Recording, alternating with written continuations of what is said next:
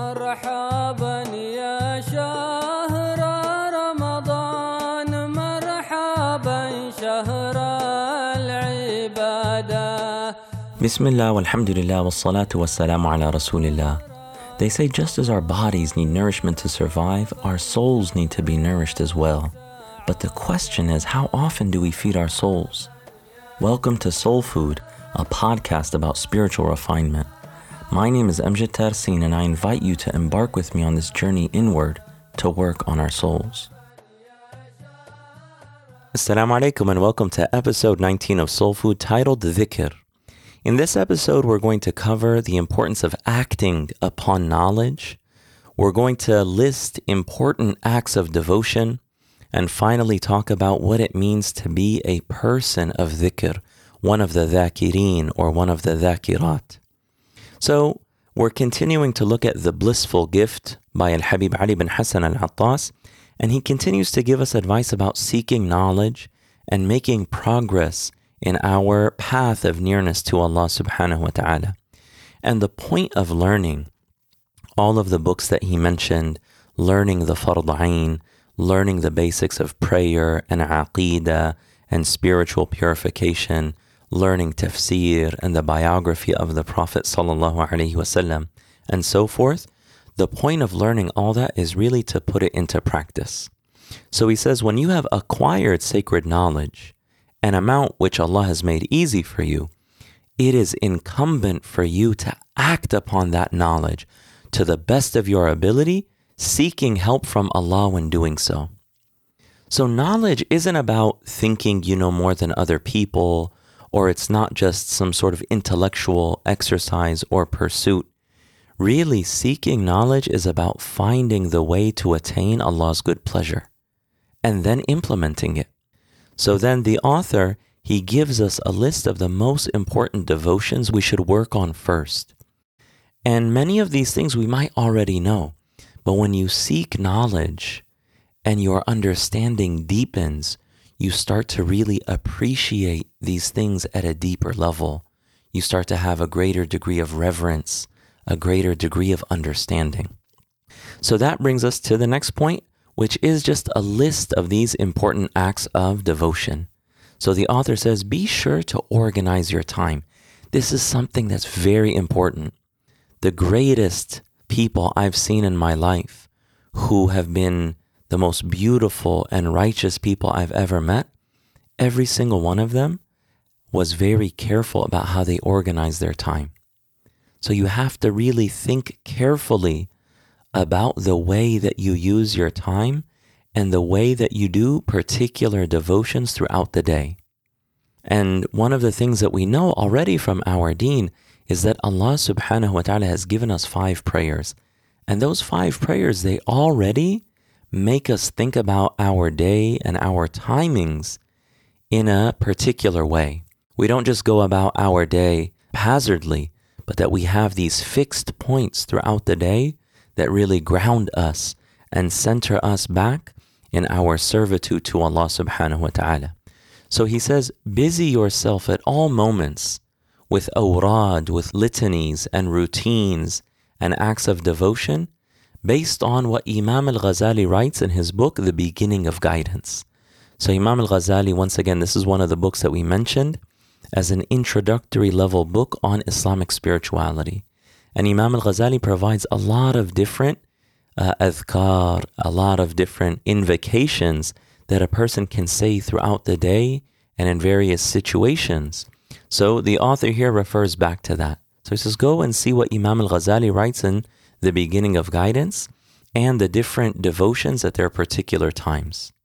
He then says, you should stand for the night prayer, for Qiyam al-Layl, even if it's just for a few moments before the Fajr prayer.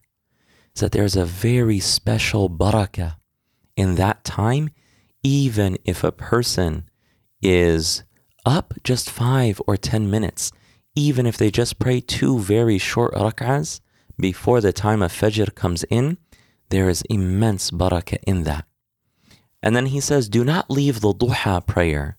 So the duha prayer is a prayer that is a sunnah prayer that takes place after the sun has already risen, about 15 to 20 minutes after sunrise, all the way up to right before Salatul Dhuhr.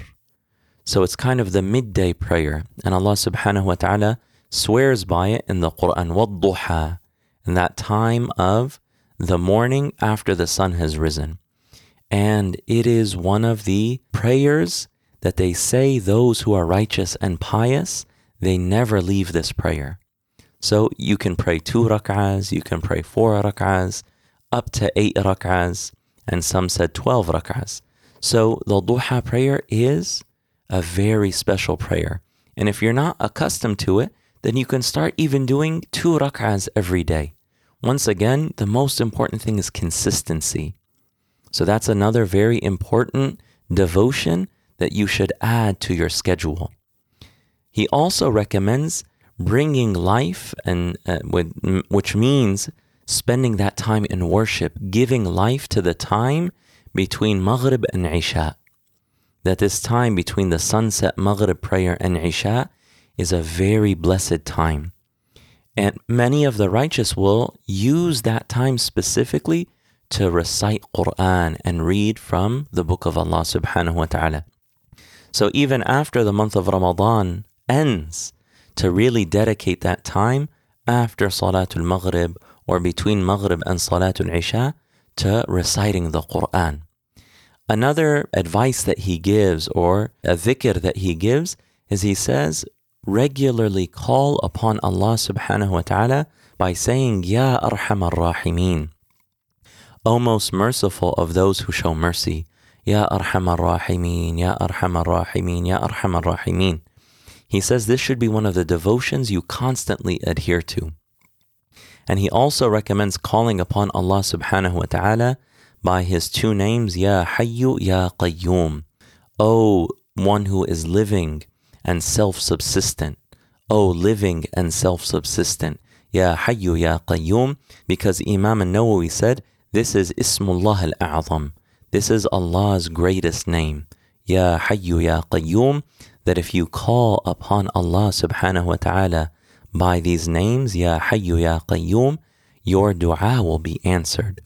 And the Prophet sallallahu alaihi wasallam on the day of Badr, he continuously would say, Ya Hayyu, Ya Qayyum, bi rahmatika astaghith.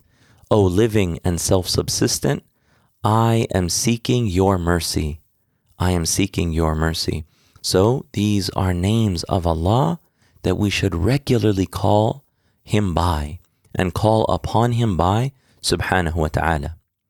Then finally, another piece of advice or another devotion that he recommends is before going to sleep to say Subhanallah 33 times, Alhamdulillah 33 times, and Allahu Akbar 34 times. And we'll make a list of these inshallah in the show notes.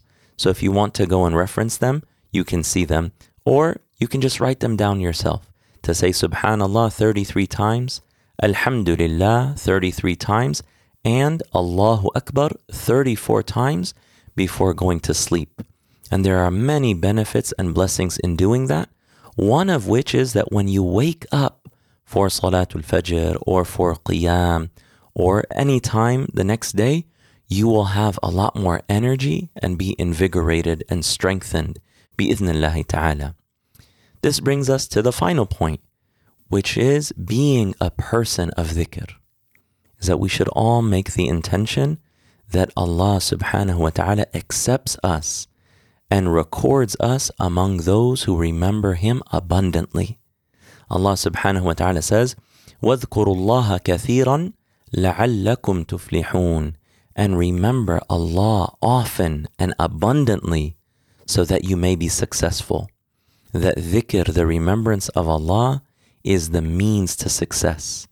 And everything we're talking about, everything related to the spiritual path and refining our souls, is really to get to a point where we remember Allah subhanahu wa ta'ala more.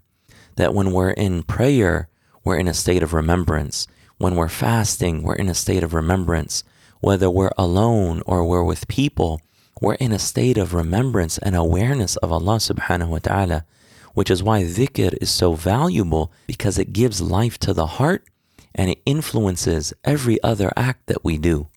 And Allah says in the Quran, when you remember Allah abundantly, that's the path to being of those who are successful.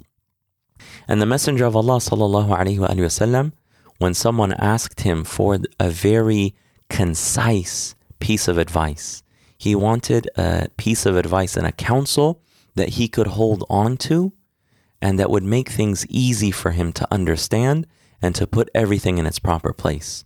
So a man came to the Prophet sallallahu alaihi wasallam. He said, Ya Rasulullah, inna shara'i'a al-Islami qad kathurat alay, فأخبرني بشيء أتشبث به. He said, O Messenger of Allah, the various rulings in Islam are too many for me. So inform me of something that I can hold on to. In other words, give me something that I can do that will make me be successful in everything else related to Islam and all of the various rulings. What did the Messenger of Allah sallallahu alaihi wasallam say? He said, لا يزال لسانك رطبا من ذكر الله. He said, sallallahu alaihi wasallam, always keep your tongue moist with the remembrance of Allah. If you do that, then that will open up all the doors of success.